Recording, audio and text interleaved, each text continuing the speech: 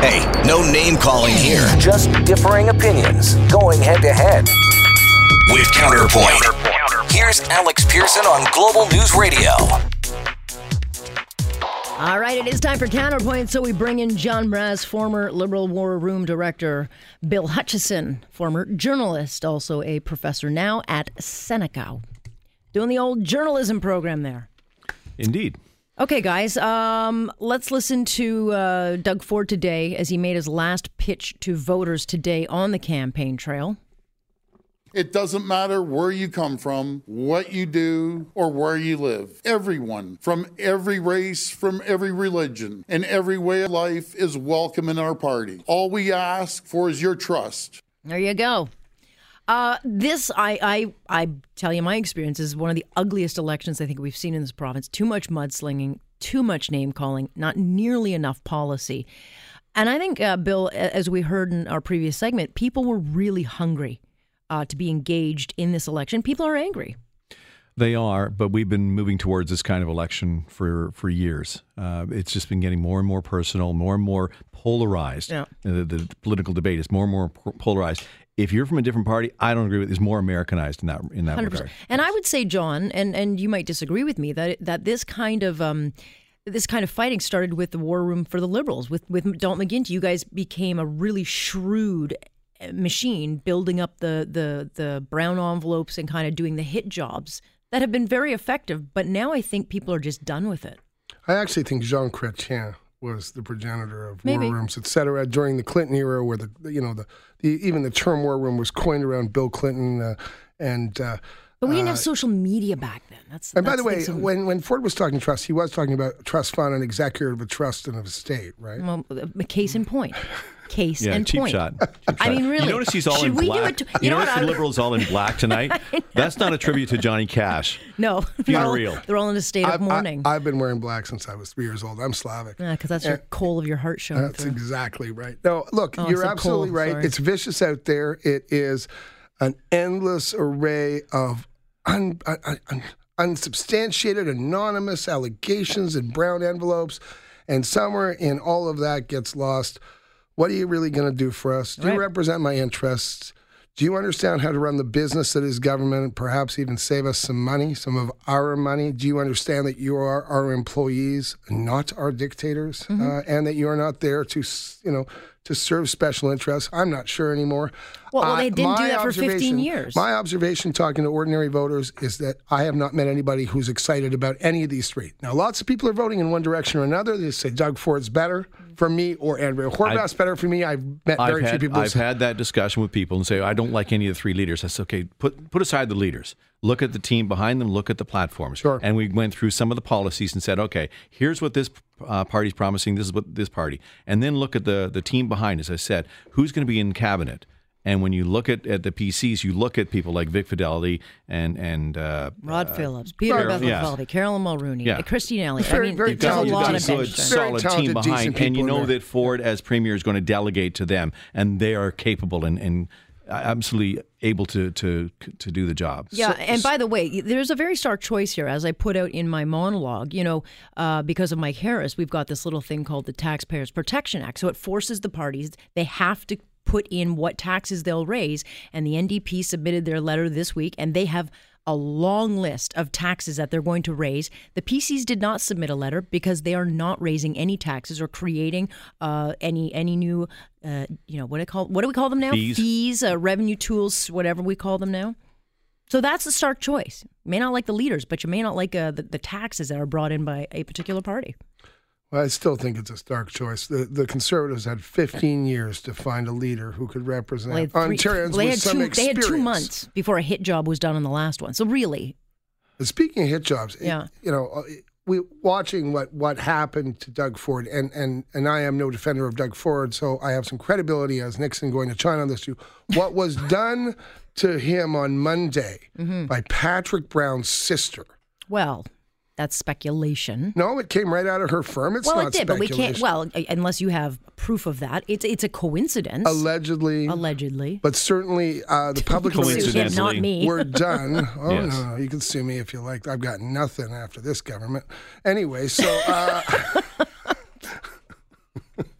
Oh, that's right. That was my party I was talking about. Yes. Anyway, so no, allegedly. But look, whether it was, it probably wasn't done by her, but certainly the firm in which she works were the people who did the public relations on this.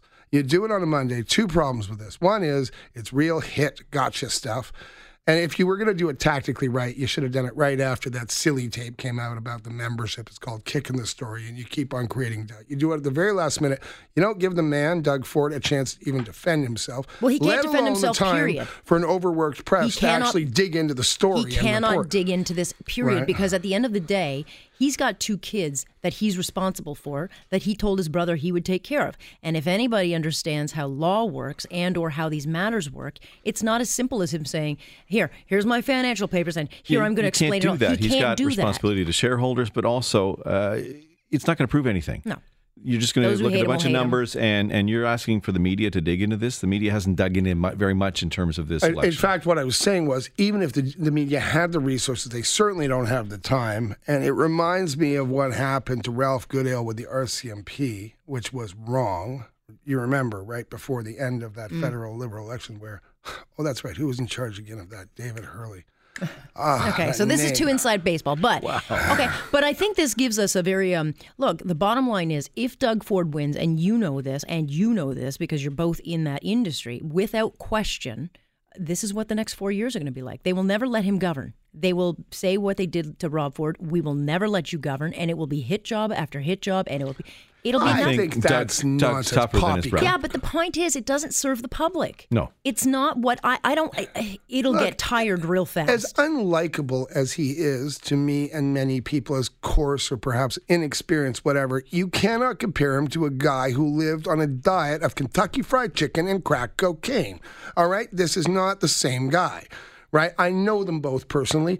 Rob Ford was an addict, poor man, etc. Do you see that he's but evolved? He wore all that on his sleeve. Right, but again, and he was defending his brother. However, I understand. By the way, I always stood behind Doug. Has he evolved, in your opinion? Has Doug Ford evolved? Of course he's evolved. I mean, we all evolved despite ourselves. I don't think he expected to be in this position, as you said, until a couple months ago. He was running for mayor. He was running for mayor against John Tory. John Tory will be holding the Liberal victory party tomorrow night because it won't be. Somebody has to. Well, somebody's got. I don't know where it's going to be. I'll call John. But a phone booth down the road. But yeah, I think he's evolved. And I also think we had a guy called Mike Harris who really didn't have much experience, as I recall, when he came in. And he was surrounded by some very talented people. He had a very good bench. He was smart enough to delegate to the Guy Giorno, Mike McKenzie, bunch of smart people around him, and he listened to them. And the province. And he didn't do a bad. I mean, those aren't my politics. I'm more to the center. But I would never say that he was incompetent. To Alex's point, the media will not let him have the opportunity to govern without sniping, without attacking and personal attacks. Yeah, it will all be about hanging out at his house, getting that picture. Honestly, but if Doug, and again, and becomes more polarizing. Way, if you did that to any other politician, where you hunted and went to the courts every day and got files, and you could do that to anybody. You could do that to Andrea Horwath. You could do that to Kathleen Wynne. There's lots of stories. I remember media showing up at Kathleen Wynne's and we all house, said, "Don't do that." And yeah, they were all of us. So why don't we say the same thing about Doug Ford? Why is that? What? Like, why is it okay to go after his family? Because he's conservative. Wow, okay. I don't think that's right. I think... I think it is. I think people have gone after Andrea the right side gets attacked. Not one person in the media has, and they might have on social media, but none of us, and we shouldn't be talking about that. And I think people have gone after Justin Trudeau as a liberal. Not his kids. Not his personal life. No, we have not. They've gone after him when he makes a spectacle of himself in India. By the way, just for the record, I am very proud. I wrote a lot of opinion columns in my life for the National Post, always taking on the Conservatives there. I have never gone out. I've never done an ad hominem attack in my life. I'm very proud of it. I've made lots of mistakes in my life. That's not one of them. I don't think this is right. I don't think it's fair. I think Rob Ford invited scrutiny because his behavior... Did he invite the comedians from CBC to show up on his doorstep? He went and put himself on Jimmy Fallon. Look, there was lots... No, that was long after. That was long after. The CBC went after him and did that little stunt on his driveway as he's taking his kids to school. But again, would that have happened to any other politician? No. Look, Rob came undone because his but the media helped him and his opposition helped him, and it wasn't until he was 6 foot under the ground that people were then finally happy when they cried their crocodile tears. Come on. Look, I got to take a break. We will pick this conversation up after because Andrea Horwath challenged on her sanctuary province promise, but she can't tell us where she's going to get the money. We'll talk about that next here on Point. This is Global News Radio. Hey, no name calling here. Just differing opinions, going head to head. With Counterpoint. Here's Here's Alex Pearson on Global News Radio. You're listening to Global News Radio, and this is Counterpoint. We're joined by John Mraz and Bill Hutchison as we talk about all things debatable. And Andrea Horwath challenged today on her sanctuary province promise. This is a big thing. It's flown under the radar. It's got big implications because I don't know how we're supposed to pay for it. This is a $2.5 billion promise, has not been costed into her platform. And she's promising to fix, hallway health care. You can't do both, but here's her being challenged by Sue-Ann Levy. Your sanctuary city plan will cost $2.5 billion, yet you say you're going to relieve hallway medicine. How are you going to do that with a $2.5 billion, which just barely covers medical needs, doesn't cover anything else like dental care and all kinds of counseling supports and welfare? Again, I believe that the most appropriate thing that anybody could expect is that if someone is in dire medical need and they show up to an emergency ward, that we provide them with the treatment that they require. That is a Canadian value, that's an Ontario value, and it's something that I think most people would agree is the humane thing to do. Right, and we already do that. Yes. Okay, so this is a serious question, and again, we don't get any answers for it. First of all, I love Sue-Ann Levy. She goes after them and she asks the tough questions, and that's great. She's also vilified for it. Yes, but not by people who actually read her column. I think she's a great journalist. She digs well and she asks good questions. But let's go back to the subject. It's not just hospitals. That's the dressing that they put out there. But this is every other service. Free tuition. Yeah. And don't think that putting up a neon sign that says we're a sanctuary province isn't going to attract all kinds of people to come in and take advantage of it. Yeah, nice if you could drive over the Windsor Bridge and you just come on in for a dental appointment or a free hospital. Yeah, you've got all kinds of free stuff. And the government already will not turn anybody away at a hospital. Yep. That's absolutely nonsense. And refugee claimants who come in here, we do actually offer them financial aid and we actually look after them. We don't turn people away. We carry their bags across the border, Bill. We actually bus them to Toronto because we want them to be where they want to be when they finally sneak into the country. It is clear that the Politburo will take from everyone according to their ability to be taken and give to everybody according to their false need. I mean, that is really what these people are up to. They are going to tax, as we discussed before the show, the list of taxes that they're proposing, because they have to admit what they're going to do by law before Election Day, is long. They would like to unionize the entire province. They would like to give, I suppose, a pony to every little girl and a gun set to every little boy, although these days... not these days. What are you talking about? No. Although these days it might go the other way, and I'm not sure what the colors would be. But my point is simply this. I don't think voters are dumb enough to believe that they can have everything that they want and need and like unless they believe that the rich or people who work hard or even the middle class inherently deserve to support them. And there is a group of them out there. There is a very large constituency who love that idea. Let's tax the rich. Just keep taxing the rich. Yeah, it's a very nice soundbite, but we don't have nearly enough rich people in this province. As I said, even Bob Rae came to a point, and I remember him saying this line to me years after he was the NDP premier. He said, "You know what I learned, John?" He said, "If you want to lay a golden egg, you can't kill the goose." But unlike Bob Rae, I mean, she won't even try to fight it. At least Bob Rae tried to say, "Hey, you got to do your part to the public sector," and they didn't. And they said, "You know what? Damn you!" But she's like not going to say no to anything. So look. I wanted to talk about sanctuary province. I don't think a lot of people even know that it's on her. It's about birds, right? Yeah. It's going to be a big pet sanctuary for donkeys and stuff. Anyway.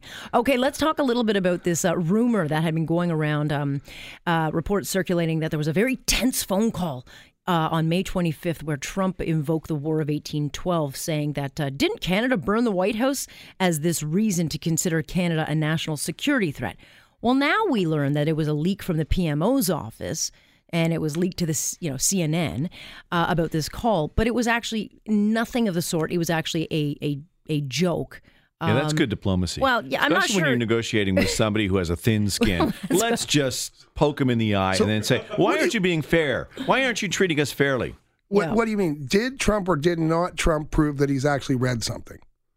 Well, there's that. But the point is, it was a joke. It was a lighthearted joke, but it was torqued to make it sound like he was being like he didn't know his serious history. and he didn't know anything. And so therefore he gets mocked on CNN relentlessly. But, comes out a couple of hours later that it was a joke. It was, I just, not sure it's the time or place. What I find interesting, and this is happening much more so in the United States, but we seem to be catching up pretty quickly, is the amount of leaks coming out of offices that even 10 or 15 years ago, if you leaked when I worked at Center Block in Ottawa, you weren't just they gave you a diaper out of the and building, said, you were out of town and you were done in politics. And, it didn't matter that you'd sign an NDA or not. People would find out. And leaking is pervasive.